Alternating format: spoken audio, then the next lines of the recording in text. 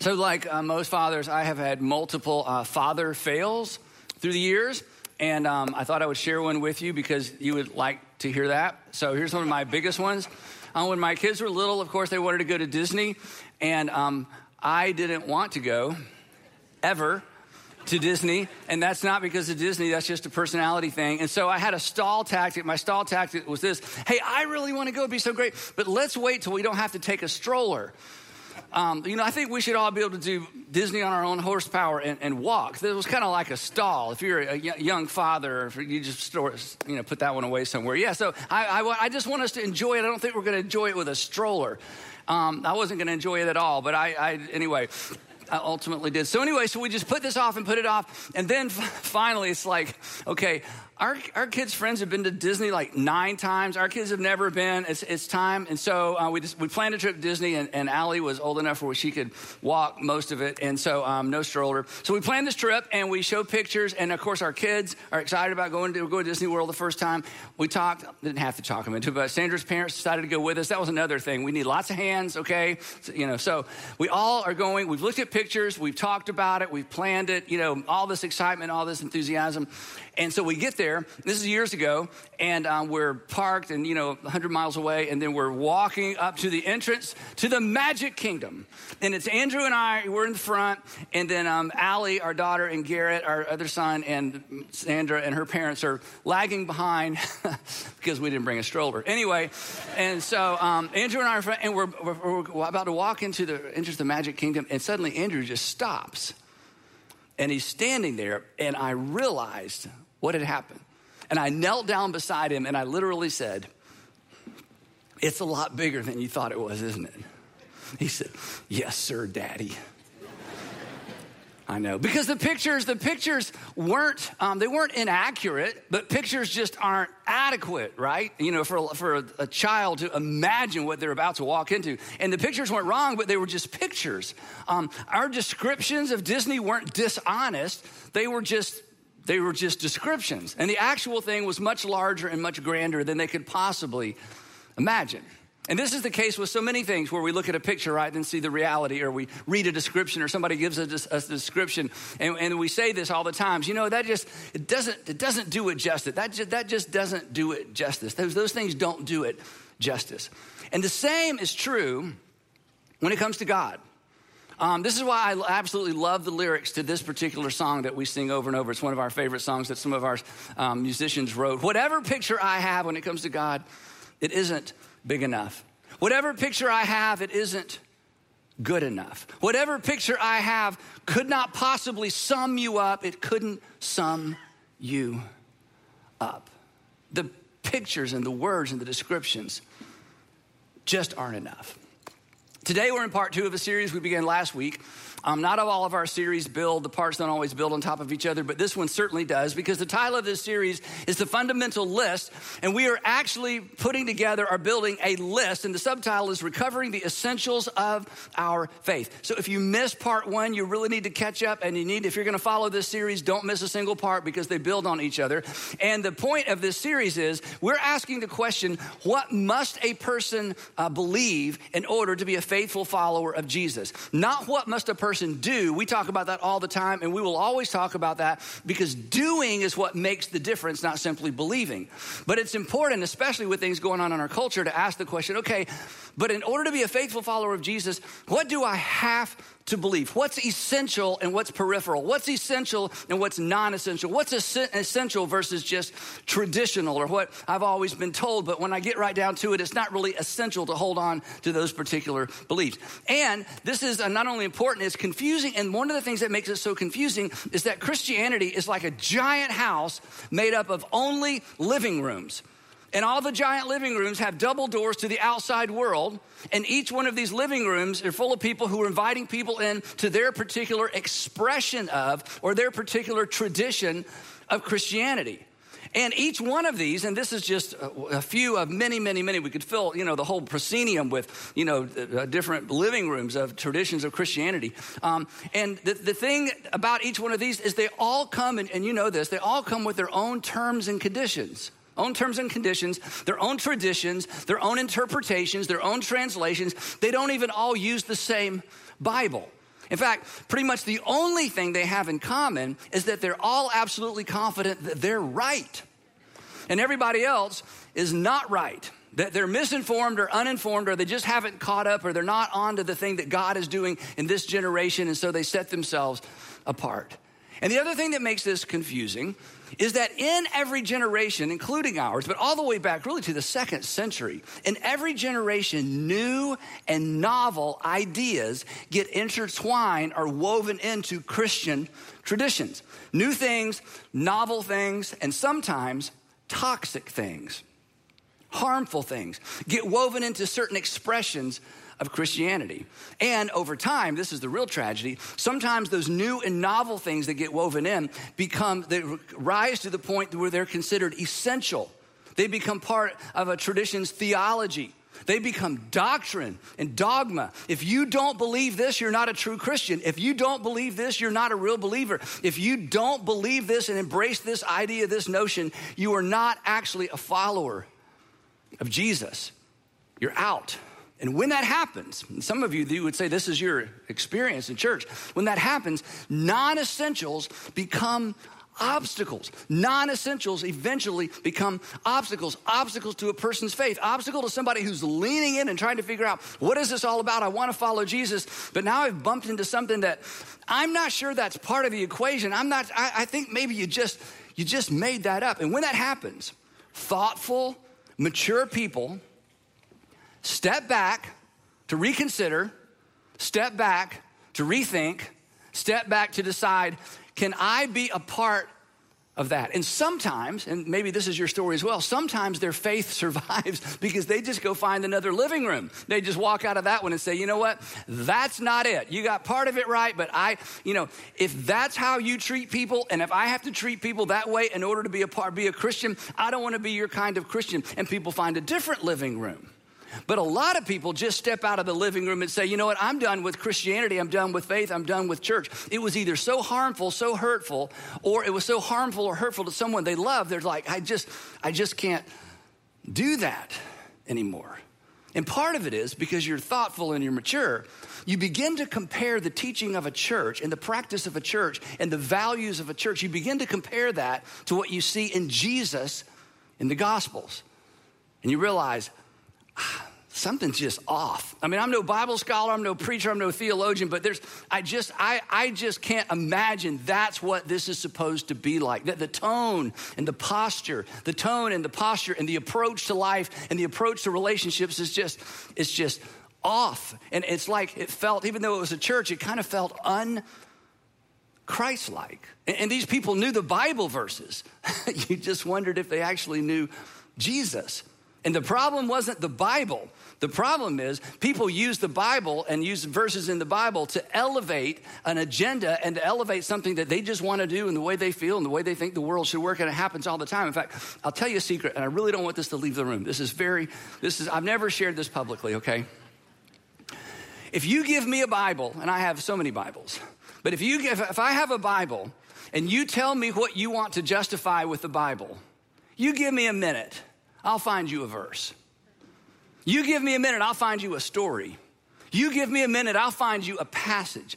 And consequently, and you know this because you're smart people, you know history. Through history, people have leveraged things, verses, stories in the Bible to support all kinds of horrible things that are extraordinarily un-Christ-like. And when that happens over time, people step away. And they either step away from faith entirely or they step away from a version of faith and go and find themselves a different one. And maybe that's your experience. Again, they knew all the verses. You're just not sure they knew Jesus. So here's the question. What's fundamental? Or what's essential? And what's merely cultural? What's merely familiar? What's comfortable? What's fashionable?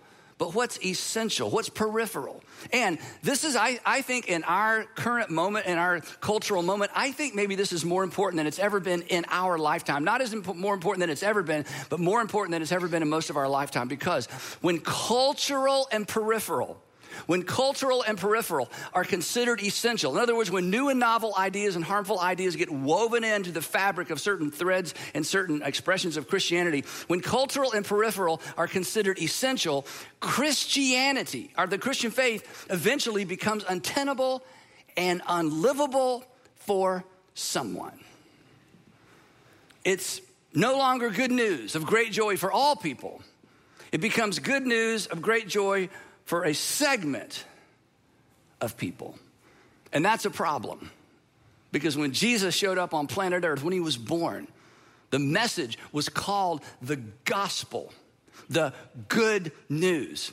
And if it's not good news, maybe someone has woven into the fabric or woven into their tradition threads of things that are not good news, that are toxic, that are divisive, that are harmful. So in part one, as we make this list, we began with Peter's declaration of who Jesus is. Jesus said, "Who do you guys say that I am?" And Peter said, "I think I know who you are.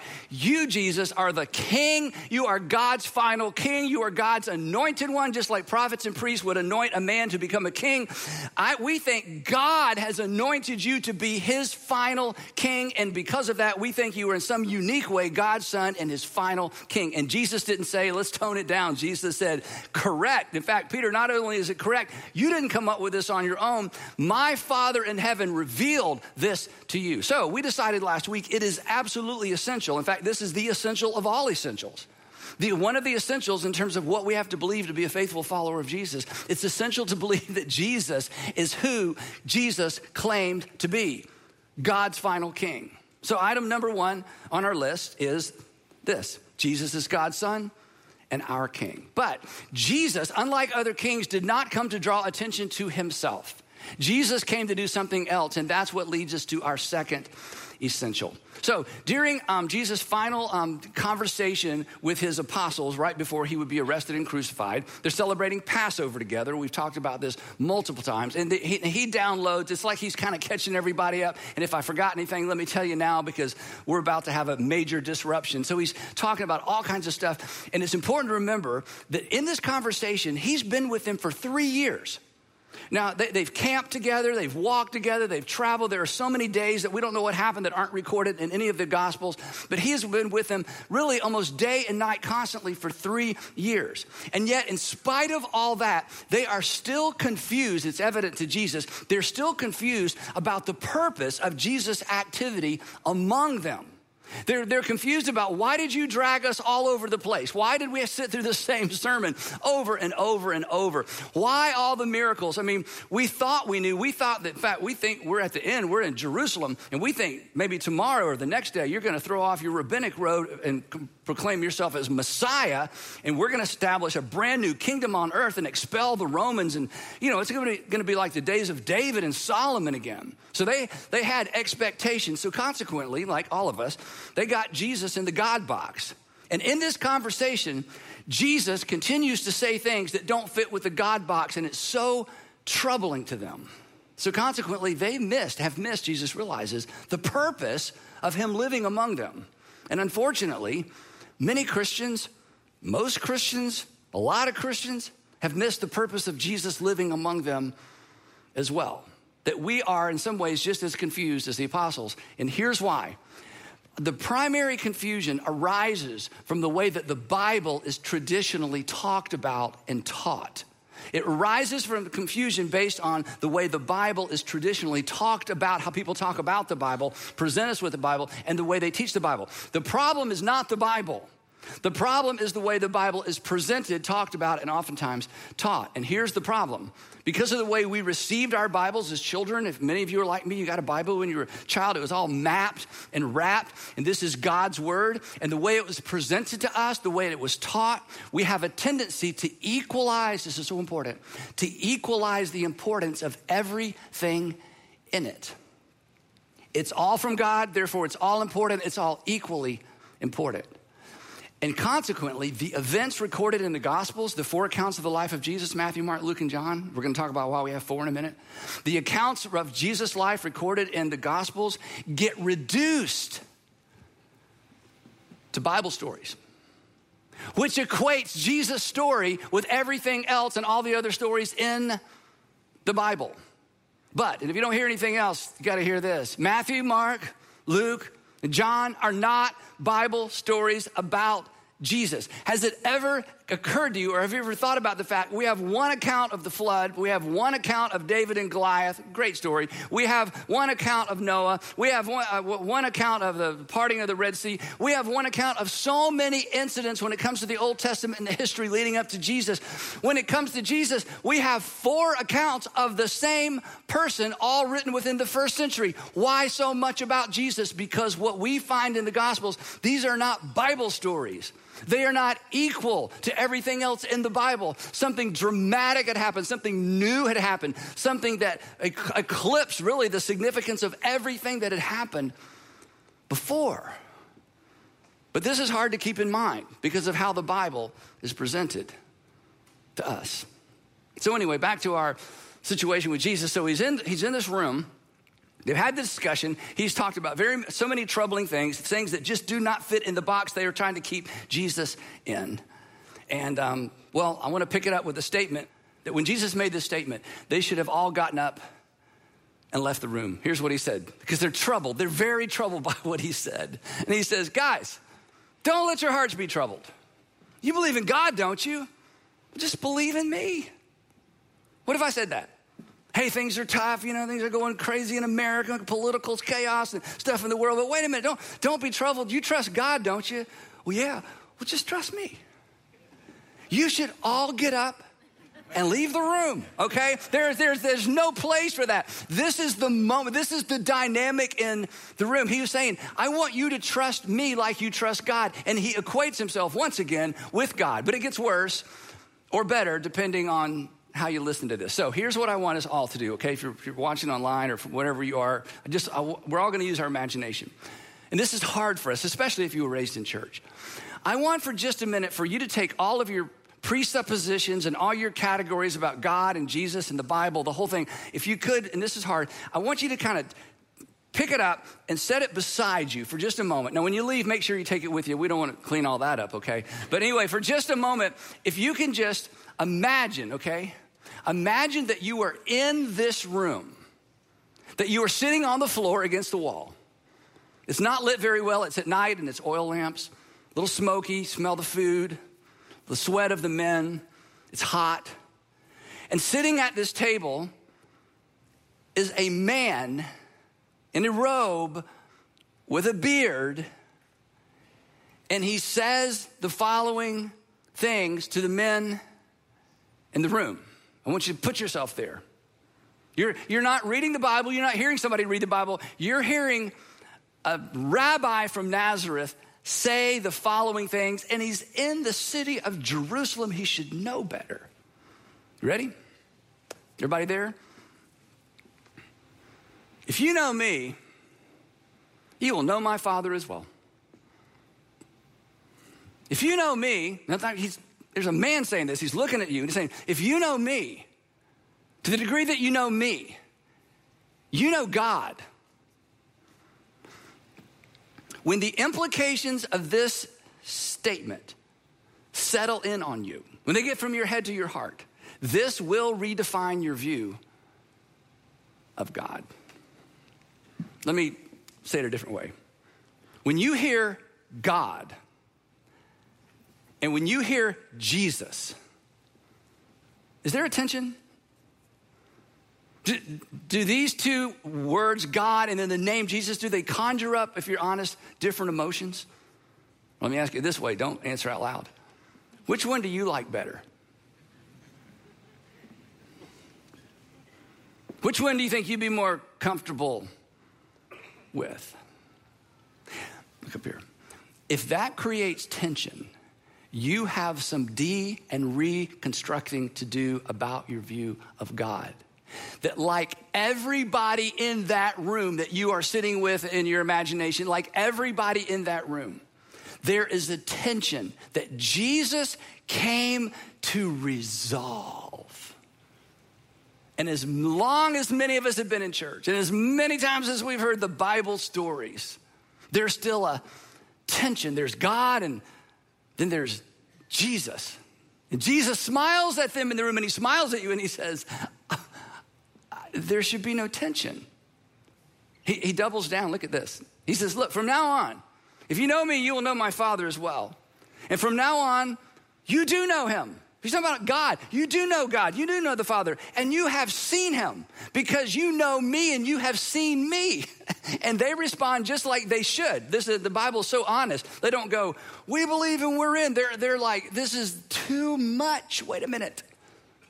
I mean, and Philip, who's sitting there, finally says what the rest of them are thinking. And I love this. He's trying not to be impolite. He's trying not to be offensive. I mean, you don't say, Jesus, nah, what else you got? I mean, they were just in Bethany and he raised a man from the dead, okay? Not like just died, like been dead, like had the funeral dead and raised his Lazarus. So, I mean, they know they're not dealing with a mere mortal, but God in a body sitting here in sandals with a beard. I mean, it's just, and so Philip says, Lord, he's so respectful. I love this. So honest. Lord, just show us the Father and that will be enough for us. Just look, I'm not disputing you. I'm not arguing with you. We're just confused. And we do want to know what God is like. We do want to know what God is like, right? Well, we want to know exactly what God is like. Just show us the Father and that will be enough for us because, hey, we have Torah and that helps. And we have the prophets and that helps. We have the Psalms and that helps. We have the temple. We have the priests. We have our history. But there's so much mystery. And God seems so far away at times. And the Romans are here and none of this makes sense. And our God box, it shrinks and then it gets larger and there's so much confusion, but we do believe you've come from God. Would you just show us the Father? Would you just make it clear for us? I love this. Jesus is thinking, but show you the Father? You mean to show you the Father? Guys, what do you think I've been doing for the last 3 years? Why do you think I stuck around? I mean, you guys are great, but why do you think I stuck around for the last 3 years? Why do you think I dragged you around? Why is it I made sure you were there for what you were there for? Guys, I didn't come to provide more Bible stories. I didn't come to provide more Bible stories. The reason I came is so that you could know what the Father is like. Don't you, he says, don't you know me, Philip? Even after, here it is, I love this. Don't you know me, Philip? Even after I've been among you for such a long time. Think of how many miles we've walked together, how many campfires we built together, how many conversations we've had, how many things you've seen me do, how many questions I've answered and answered and answered and answered, how many boneheaded ideas you guys had. And I'm like, no, we're not going to call down fire and burn up the Samaritans. That's not what we're here for. I mean, why do you think I have been among you for so long? Anyone, again, here it says, anyone who has seen me has seen the Father. How can you say, show us the Father? What if he's right? What if Jesus is as close as you will ever get and as close as I will ever get to knowing what God is like? What if you stop short of Jesus, you miss God, you go past Jesus, you miss God? What if, he goes on, he says this, look, guys, the words, this is so amazing. The words I say to you, I do not speak them on my own authority. All those great stories you love, I didn't come up with that. I'm not even here to come up with stuff. I'm here passing through to you the words of the Father so you can hear. Think of it, guys. When I spoke to you, you were hearing directly from God, your Father. The words I say to you, I don't speak on my own authority. Rather, it is the Father living in me who is doing his work. If you've seen me, you've seen the Father. If you've heard me, you've heard the Father. If you've watched me, you've been watching the Father at work. He would say later, I don't do anything on my own initiative. The reason I'm here is so that you can know what God is like. I came to remove some of the mystery. I came to add some personality. I came to do what God wants me to do so that you can know what he's like. I'm the king, but I'm not even here on my own behalf. I'm here on his behalf because he wants to be known. And you've seen the brochures, and you've read the descriptions, and you know about his mighty deeds in the past. But now he has come to dwell among you, to reduce the distance, You want to know what God is like? You want to know what God likes? You want to know what God has to say? Would you like to know how God would respond? Jesus says, it's simple. Just watch me. Listen to me. Jesus is as good as it gets. Jesus is as close as we get. So, the Gospels, so important. If you're going to be a faithful follower of Jesus, this is essential. The Gospels are not additional Bible stories.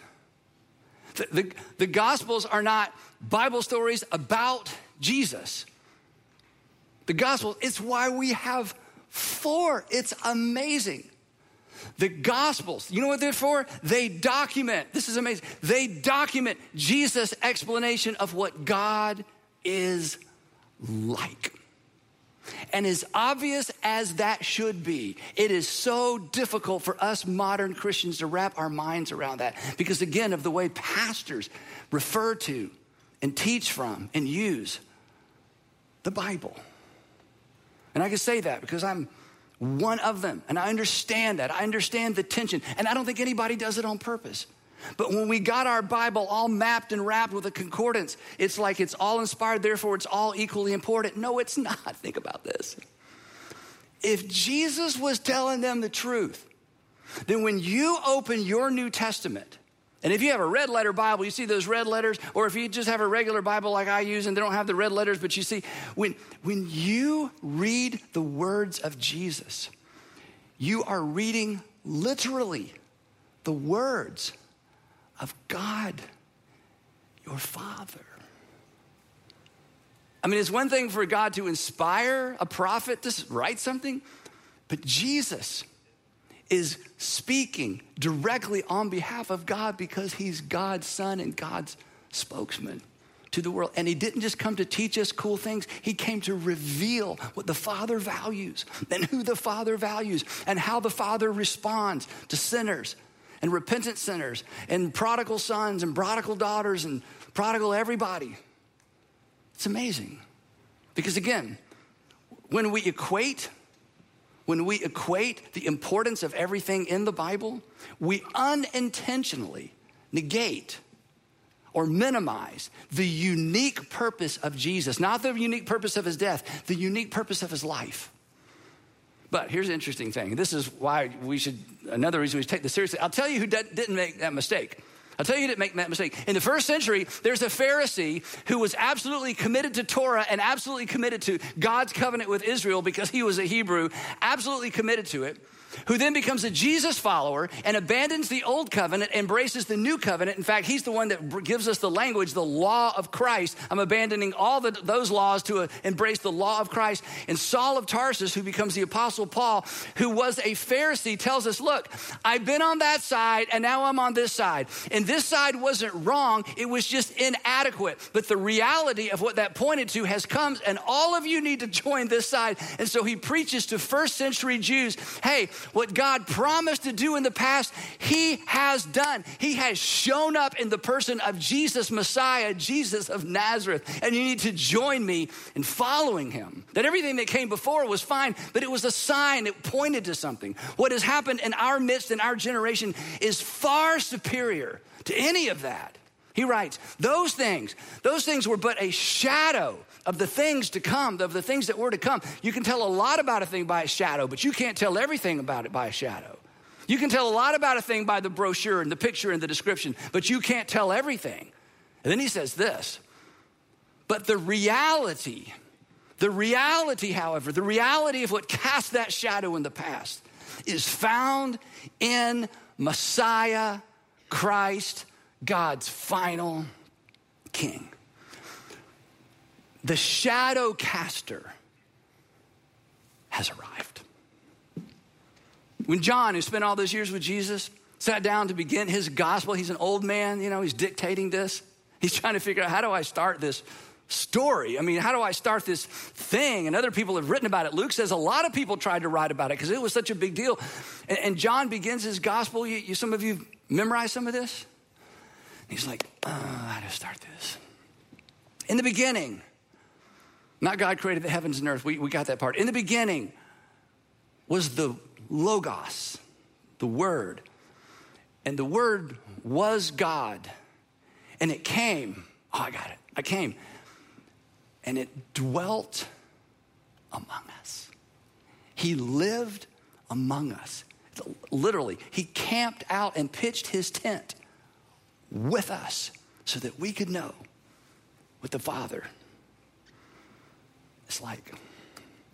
What came before wasn't wrong.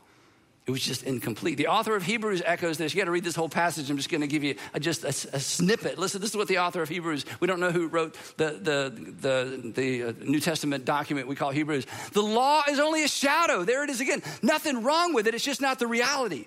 The law is only a shadow of the good things that are coming, not the realities themselves. And again, we have such a different context than they did, but here's their context. Since the beginning of the world, men and women have been searching for God.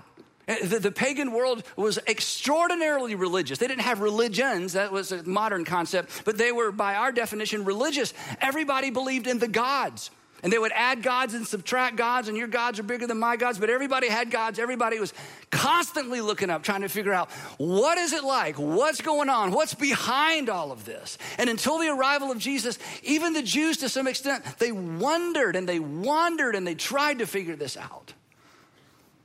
And then, with the arrival of Jesus, God made it as clear as it could possibly be made clear to mortal people. He accommodates to our capacity, but he sends God in the flesh to dwell among us. And so many people recorded the words and the works of Jesus that 4 survived antiquity.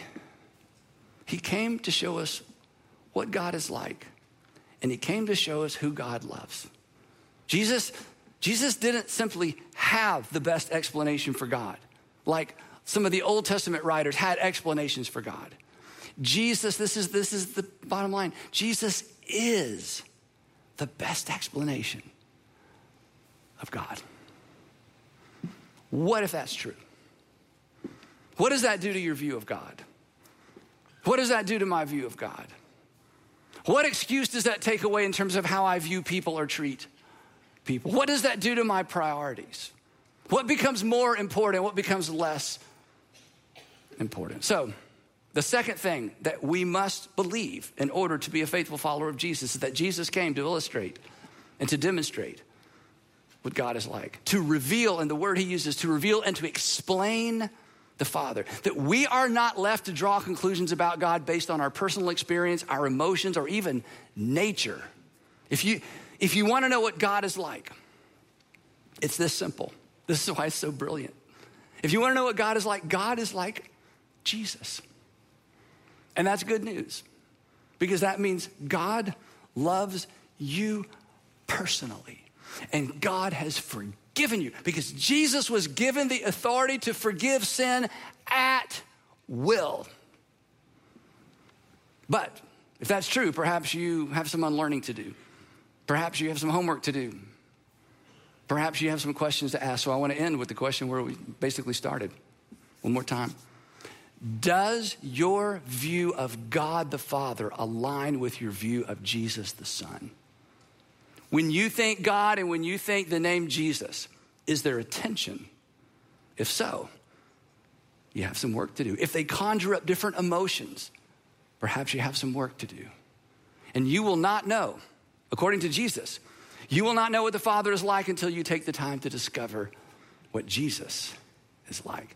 And you get the clearest picture of Jesus in the Gospels by following him through the Gospels. So, wrapping up, fundamental number 1, Jesus is God's Son and our King. Fundamental number 2, Jesus came to illustrate and to demonstrate what God is like. But Jesus came to do something else as well within the context of this.